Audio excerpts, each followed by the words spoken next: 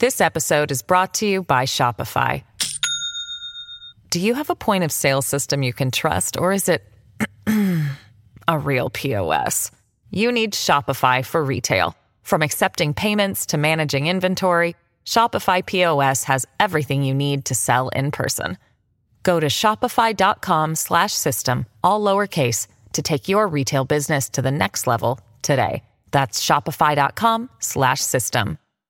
Hello, everybody. This is Marshall Poe. I'm the editor of the New Books Network. NBN listeners like to read books and buy them. So we thought we'd tell you that right now, our friends at Princeton University Press are having a remarkable site-wide sale. You can get 50% off books, including ebooks and audiobooks, with the code 50, F-I-F-T-Y, at checkout until May 31. You can save some real money on Princeton University Press books. I encourage you to go there and check it out. Welcome to the New Books Network. Hello, everyone, and welcome back to New Books and Gender Studies, our podcast channel on the New Books Network. My name is Anne, and I am the host of the channel. Today, we'll be talking about Liz Sun's new book, Embodied Reckonings, Comfort Women, Performance, and Trans-Pacific Redress. Liz, welcome to the show. Hello, Anne. Thank you for having me. Liz, thank you so much for being here. Liz, I wonder if we can begin the interview with you telling us a little bit about yourself. My name is Liz Sun, and I'm an associate professor in the Department of Theater at Northwestern University. I'm also the director of the Interdisciplinary PhD in Theater and Drama program. My research focuses on the interplay between histories of gender-based violence and transnational Asian and Asian American performance-based art and activism. I'm also involved with a local organization here called Can Win. This is an organization that supports Asian American and immigrant women survivors of domestic abuse and sexual violence. They're also the local organization that supports the global transnational movement in support of Comfort Women survivors. And I'm a part of Can Win's Comfort Women Justice Advocacy team. Yeah, thank you so much for your amazing work in Can Win as well. I've heard about Can Win and I really admire their work. Maybe in relations to what you said about your both academic and advocacy work, I wonder if you can tell us a little bit about how you came to write Embodied Reckonings. So Embodied Reckonings began as a dissertation, and this dissertation began as seminar papers. So there was a spring semester where I was taking one course on the relationship between performance, transnationalism, and the public sphere, and another class on race and memory. And during this time, as I was taking these classes, I was also reading the Korean newspaper in English and read about these protests that had been happening in Seoul, South Korea, across from the Japanese embassy. These were the Wednesday demonstrations held by survivors of Japanese military sexual slavery and their supporters. And they had been gathering every week across from the embassy to call for official apology and reparations. And I was struck by the similarities that I noticed between what I was studying, protests by the Madres and Abuelas in Buenos Aires, these women who had been protesting every week in the Plaza de Mayo, calling for accountability for the disappearance of their children during the Dirty War, and ways in which protesters in Korea were similarly using, for example, strictly thinking about movement in particular public spaces, and also thinking about using accoutrements like certain clothing items, whether it's banners or vests.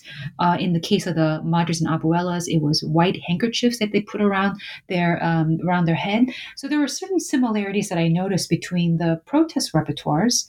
And then in this other class that I was taking on race and memory, I decided that I wanted to write about the museum at the House of Sharing. This is a place where some of the survivors live in Korea. And I was just struck by efforts to try to memorialize this history and the different elements that are part of the exhibit. And after I'd written these papers, my professors had encouraged me and told me that there was something larger, right, in the papers, that this could possibly become a bigger dissertation project. And for me, I realized that if this is something that I'm going to write about, I have to go and experience it for myself. So I applied for a research grant and was able to go to Korea to work on this for the first time in summer of 2007. And that's when I had a chance to participate in the Wednesday demonstrations, to meet survivors and activists. And I realized that this was a project that I needed to and I wanted to work on, not only because of just what I was witnessing on the street. I mean, it was quite dynamic to see how the supporters and activists were creating this redressive space on the street. But I really thought that there was a larger story here to talk about, not just what the women endured during the war, but to focus on the life that came out of a history of violence. And that life is the life of activism and artistic engagement. And so I wanted to write about that history. Now, in 2007, that happened in the summer, and then in the fall, I had a chance to be an interpreter for survivor Imakdar, who came to Yale to give her public testimony. And I have to say that was quite an impactful experience for me to be able to spend time with this survivor, but also to be able to interpret her testimony.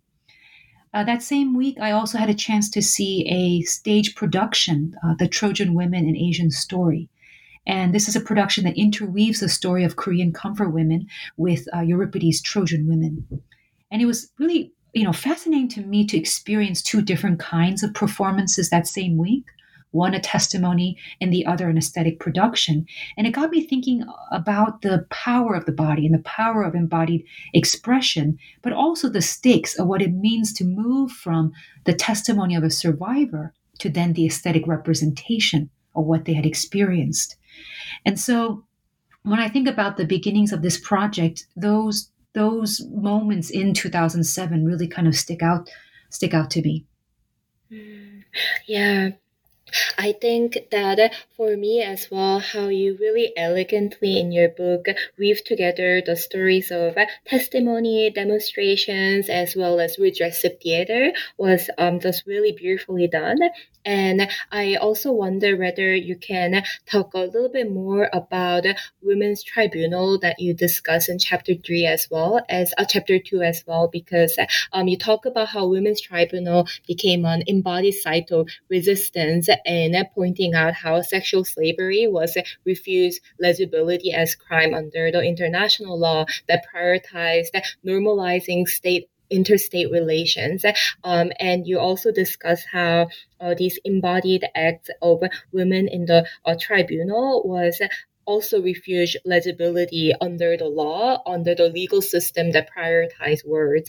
And I thought that this was an amazing contribution in your book. And I wonder whether you could talk more about the tribunal as well as the power you found in the embodied acts of testimony and resistance in the tribunal.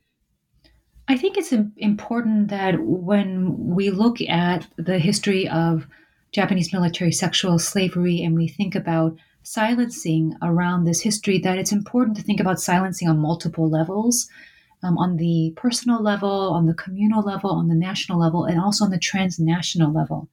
And if we're talking about the transnational politics of silencing around this history, we have to go back to the Tokyo Tribunal, which was held after the end of World War II. And during the Tokyo Tribunal, which was U.S.-led allied officials conducted the tribunal, there were presentations on sexual violence committed against women. But these instances were glossed over because the emphasis was placed on war crimes committed against POWs. And so when we look at state silencing, we have to start there with the Tokyo Tribunal. Now, let's fast forward to the late 1990s and then to 2000. At that moment, if we're looking at the global social movement that emerged in support of comfort women survivors, we have to really look at the participation of Japanese and Korean activists, because they were at the forefront of calling for various legal practitioners, activists to come together and to speak back to the failings of the Tokyo Tribunal. Right? They wanted to create a space where people could begin to talk about legal accountability and to also create a space where survivors from across the world could come and give testimony. And so they gathered and created this People's Tribunal that was held in early December of 2000 in Tokyo. So this year is the 20th anniversary of the Women's Tribunal. And during this tribunal, a number of the countries who were impacted by this history were able to give legal presentation. But also survivors, over 60 of them, were able to come forward and to give their testimony. And so the Women's Tribunal functioned both as a traditional court where Emperor Hirohito and various military officials were being tried for the crime of military sexual slavery, but it also functioned as a kind of truth commission where survivors could be given the space to be able to give their testimony. And so for me as a performance scholar, when I looked at the Women's Tribunal, I not only was thinking about the aesthetic components of the Women's Tribunal. So during the Women's Tribunal, there was a dance performance, a traditional Korean dance performance. There was a short presentation from the Vagina Monologues. And then there were various artistic works that were displayed. So as a performance scholar, I not only look at aesthetic objects, so performance as an object of inquiry, but I also think about performance as a methodology, right? What does it mean for us to look at different forms of communication and behavior, like a testimony, like a protest, through a performance lens? If you're looking at these things through a performance lens, you then become attentive to certain questions around embodiment, interactions between people, especially between those who are the performers and audience members. We become more attentive to things around the strategic use of space, right? And so these kinds of questions, as I was kind of thinking about them when I considered the Women's Tribunal, kind of opened my eyes to the ways in which survivors were pushing against traditional juridical protocols that you usually see in courts, right? Where with testimony, there's so much an emphasis on logos-centered testimony, or there's such an emphasis on a kind of structure, right, for how a witness would give their testimony, starting with the oath of testimony and then kind of an interrogation back and forth, right, between the prosecutor and the witness. And when I went back and reviewed the videos, so in terms of archive, I didn't get a chance to attend the Women's Tribunal, but I watched the videos of the tribunal. And this archive is both held at the Korean Council's. The Korean Council for Women Drafted into Military Sexual Slavery is the main organization at the forefront of the movement in Korea. And so they had an archive of the videos. And then in Japan, the Women's Active Museum in Tokyo is the only museum in Tokyo that has archives and exhibits related to this history. They also held the videos of the Women's Tribunal. And because the Women's Tribunal was bringing together people from across the world, they decided that English would be the main language that would be used. And then people who did not know English would be able to participate through simultaneous interpretation. So I'm fortunate that, I was able to view those videos and that they were in English. And so when I reviewed these videos and I paid, as a performance scholar, I was kind of being very attentive to ways in which the women were using their bodies to give testimony. I started to notice a number of things. So probably the most paradigmatic example that stands out to me is a survivor from East Timor who was, she was trying to explain what she had experienced, but words were not enough. And so she gets up and tries to move around and push the table because she wanted to demonstrate what they had done to her body when they were taking her away. But the actual space, right, of that court-like proceeding kind of prevented her from giving full testimony. So that's when I saw a clear kind of moment of ways in which the survivors were kind of literally pushing against kind of traditional juridical protocol. And one could say that is a form of dissent or form of resistance. But also I saw it as a moment in which they're drawing attention to a limitation, but then they're opening up another possibility. Because if you looked at other testimony, there were women who would try to show you, for example, one woman who was stabbed multiple times. For her, words were not enough. She had to show you where this weapon touched her body and how it marked her body. And so these nonverbal modes of testimony, right? They open up so many possibilities. And this includes gestures, right? This includes tears. This also includes silence. Silence is also a part, right? I think it's so important to be attentive to the pauses, right? In those moments where the survivor, you see them breathing, right? Or you see them then gesturing or moving in a certain direction, right? These are all part of really, I think, honoring the full testimony of these women.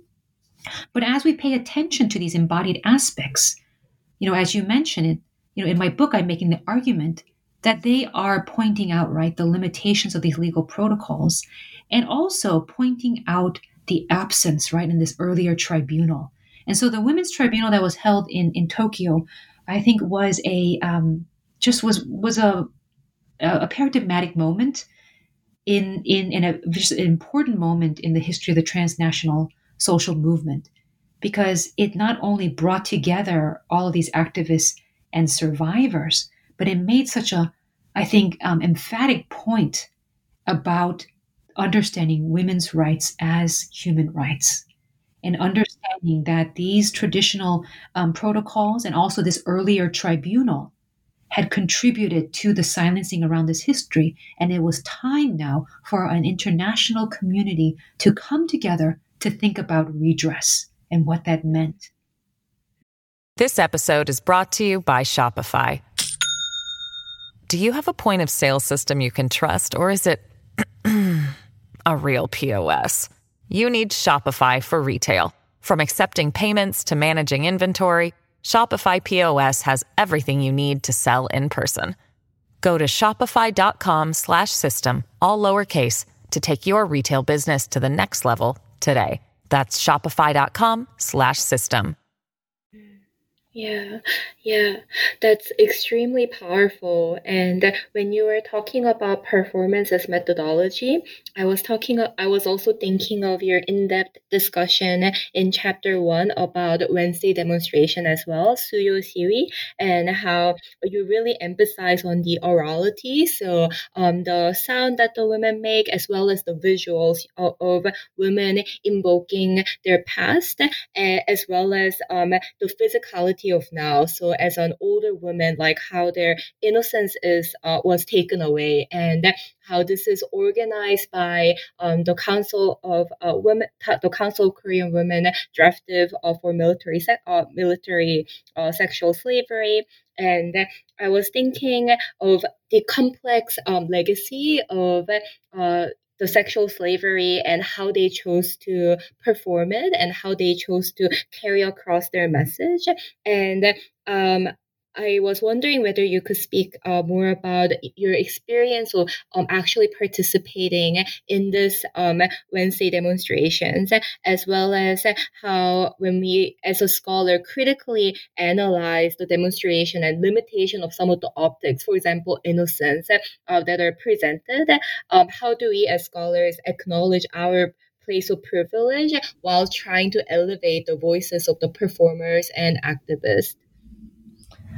So as a scholar, I use mixed methods. I both do archival research, but I also conduct ethnographic fieldwork.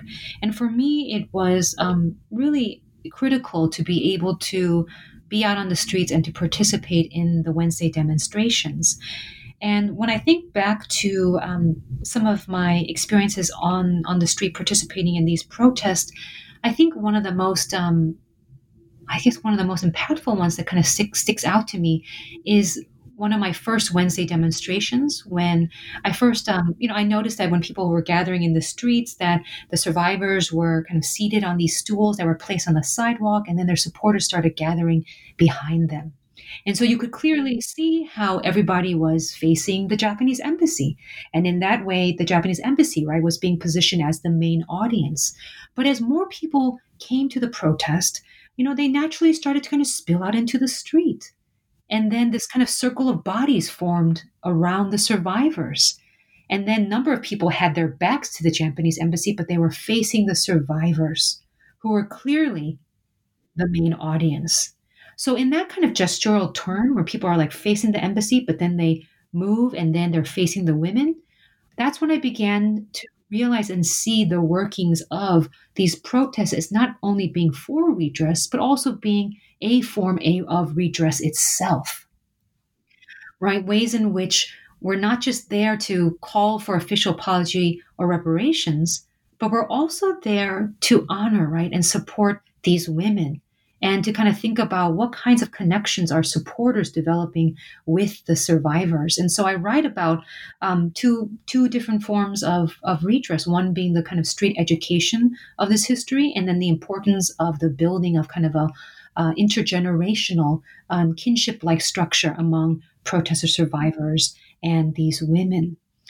I think it's so important when scholars are writing about activism and social movements that we practice critical generosity, right? Where we're constantly trying to dance between both acknowledging and honoring the work of activists and what they're trying to do, at the same time, making sure that we also are bringing a critical lens to bear on what we are studying, and that those two are not in opposition. They are actually in partnership with each other. Because I think that if we're going to, that one way of also honoring what's happened, during these protests, is also to kind of step back and to think about the history, but also to kind of think about different things that one may view as limitations, and also things that one may view as potential, critiques. That it's okay to bring that into the mix. And so for me, and I have to say that's something also that I struggled with, right? Because I'm somebody. It becomes pretty clear which side I'm on. I'm very, of course, like I'm deeply supportive, and I want to somehow support these women and their ongoing effort. At the same time, I knew that there are certain things I noticed that I thought, I wonder why they used that strategy, because it had X, Y, and Z certain negative ramifications. Or, why would they do this when they could have done something else? As a scholar, I'm called to bring that kind of critical perspective to bear on what I'm looking at. And as you said, when you talked about innocence and the kind of activist use of kind of the rhetoric and imagery of innocence, that is one area where I wanted to acknowledge and recognize the importance of ways in which protesters in the early 1990s had to use images and rhetoric around sexual and moral innocence to be able to kind of distinguish this particular history of sexual violence from other histories of sexual violence. At the same time, what that ended up doing is that it then obscured the complexities of the other history of sexual violence that activists were placing the government history against. And it was very important to be able to tell multiple aspects and facets, right, of the activist protest repertoire. But I think that's, I think especially for those of us who write about, protest and activism, it's something that we're constantly trying to negotiate, trying to honor, right, the blood and sweat of the people that we are writing about, but also making sure that we are not afraid to also bring our critique to the table. Yeah. And thinking about this contentious relationship between, not necessarily contentious actually, like, it is something that is like deeply also collaborative and is happening also in solidarity. But I was also thinking of how in chapter 3, you look at redressive theater.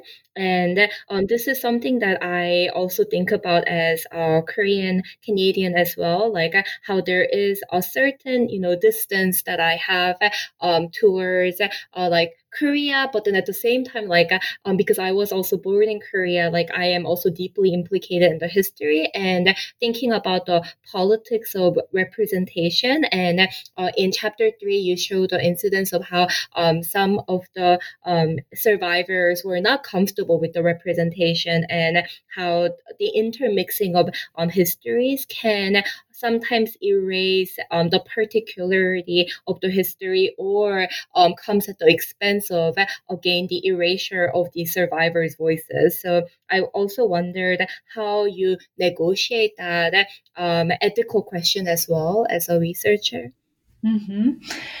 Yeah, I mean, I think when we're looking at aesthetic representations of this history, it's really important to think about the stakes of what it means to be attentive, right, to the histories and experiences of the survivors, while also honoring the artistic freedom, right, of of um, of different people to be able to engage with this history.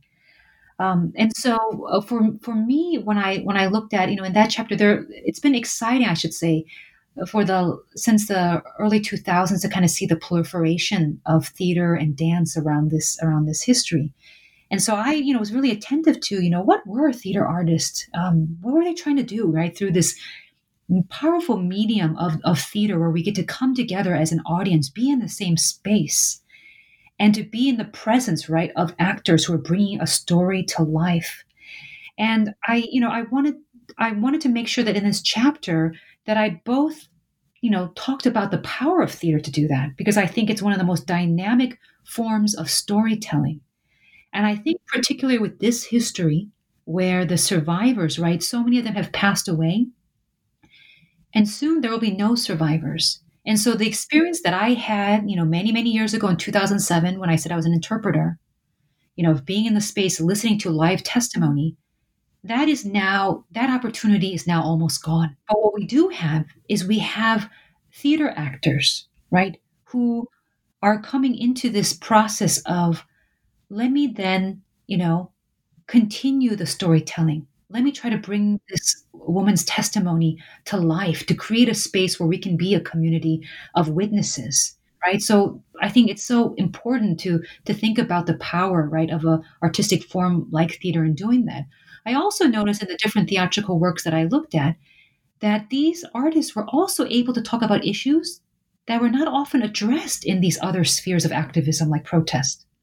They got to talk about, for example, the intergenerational ramifications of this history, right? Kind of the intergenerational traumatic legacies of what it means for family members to live with this, and what it means for the survivors, right?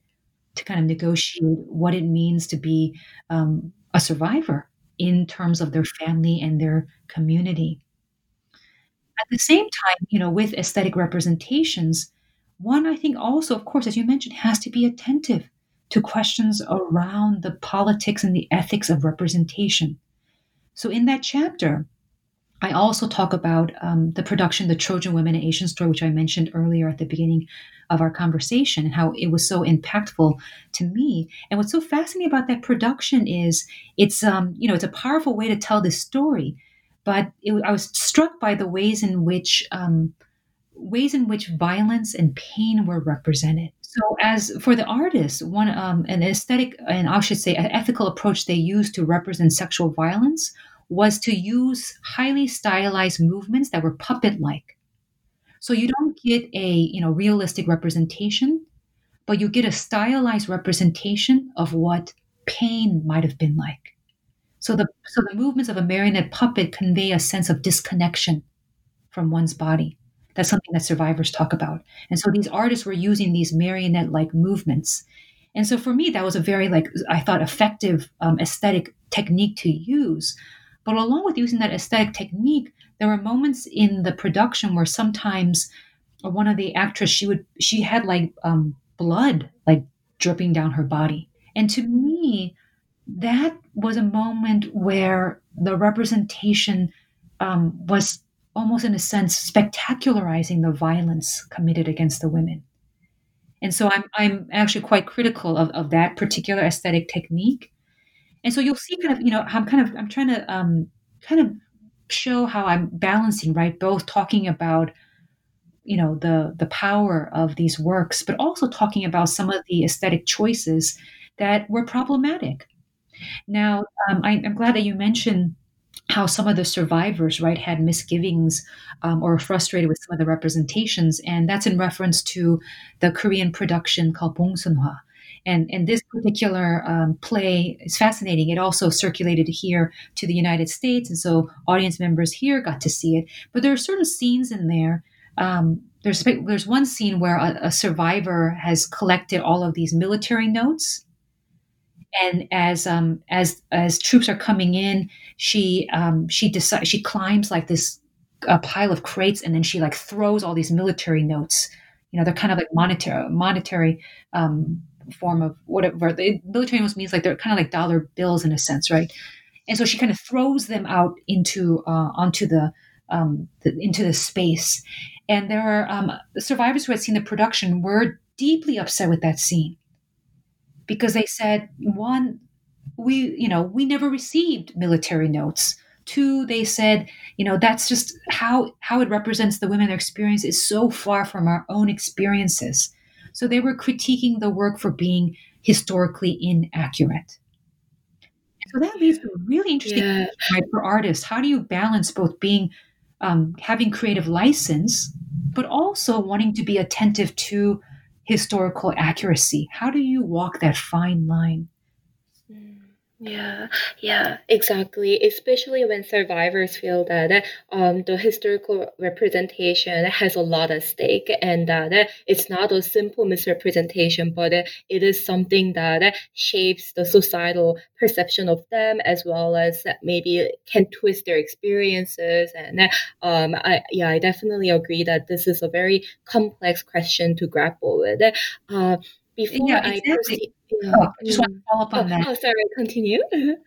I think I'm so glad you brought that up. The stakes here are different, right? Because the Japanese government, right, and because there are still so many distractors who say, it's not true what these women are saying, right? They didn't really go through that. It's so important, right? Because there are ramifications, like if there are these kinds of historical misrepresentations. What does that mean, right? Does that then contribute to a larger kind of questioning of the women's testimony?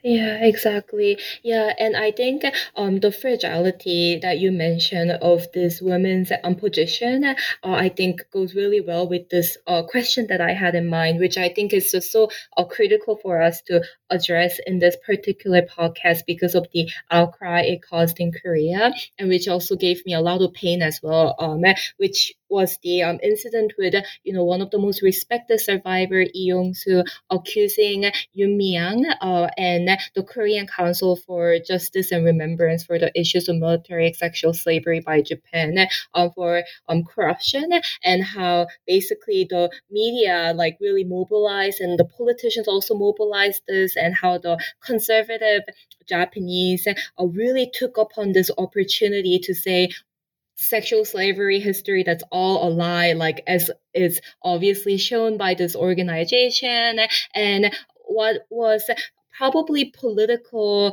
ploy by opposition of Yoon Mi-young to frame her. People really don't know, like, I think the full story, but has turned into an erasure, again, a disavowal of the history of military sexual slavery in Korea, which is just super painful to see.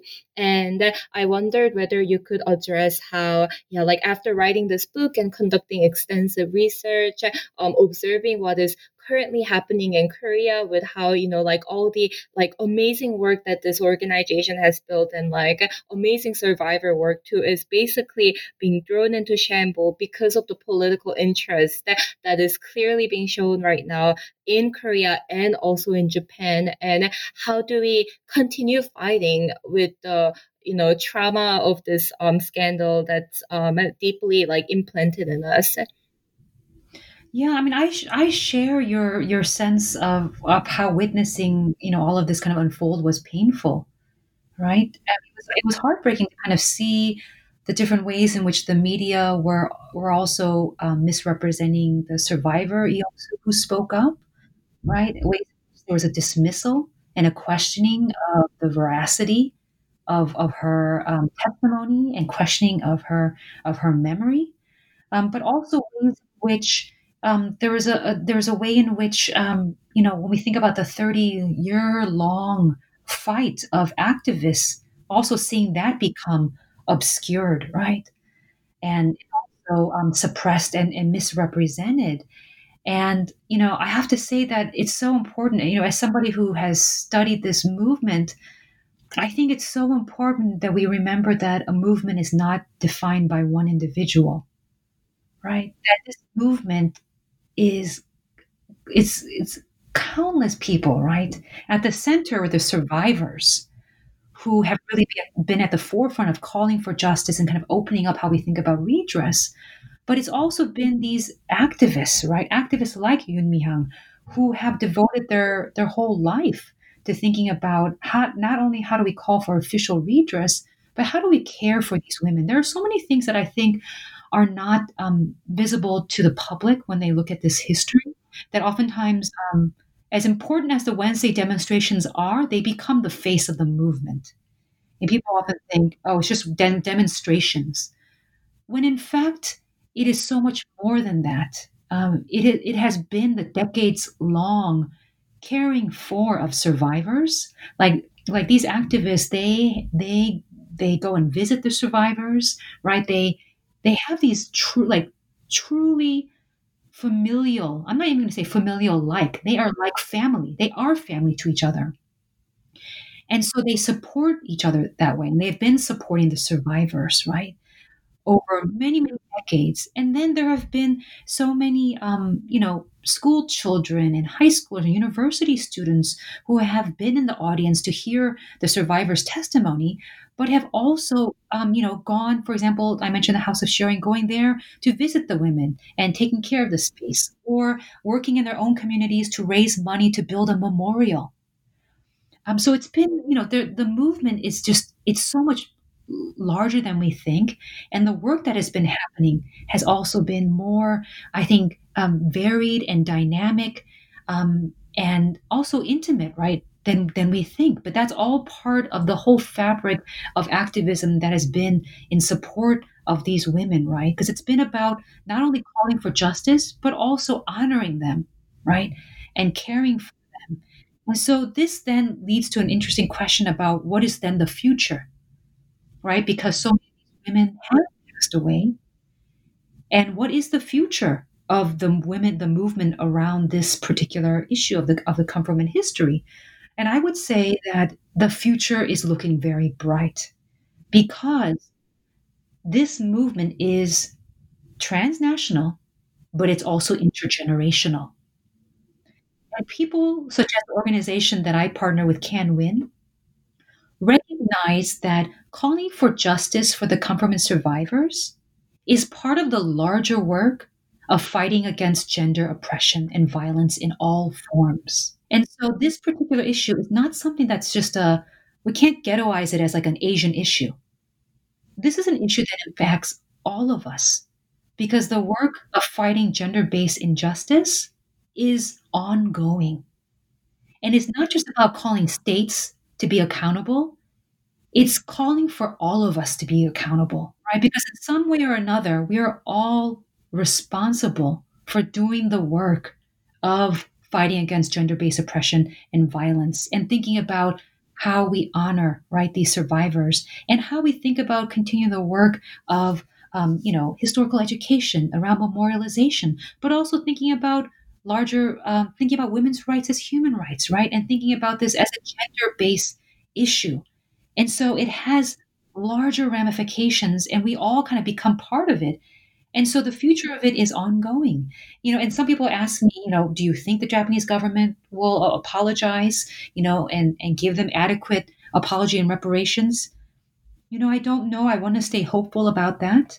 But I think the activists and survivors have showed us already that so here's a tricky thing. Even as they're calling for official accountability, there's also this awareness that justice is not only in the hands of governments or the court, right? It is in the hands of all of us. So the ways in which artists choose to tell this story, or the ways in which an educator might teach this history, right? Or the ways in which those of us, might be supporting organizations that support contemporary survivors of gender-based violence. Those are just a few examples of the ways in which we all take part in doing the work of gender-based justice that these Come From survivors have started.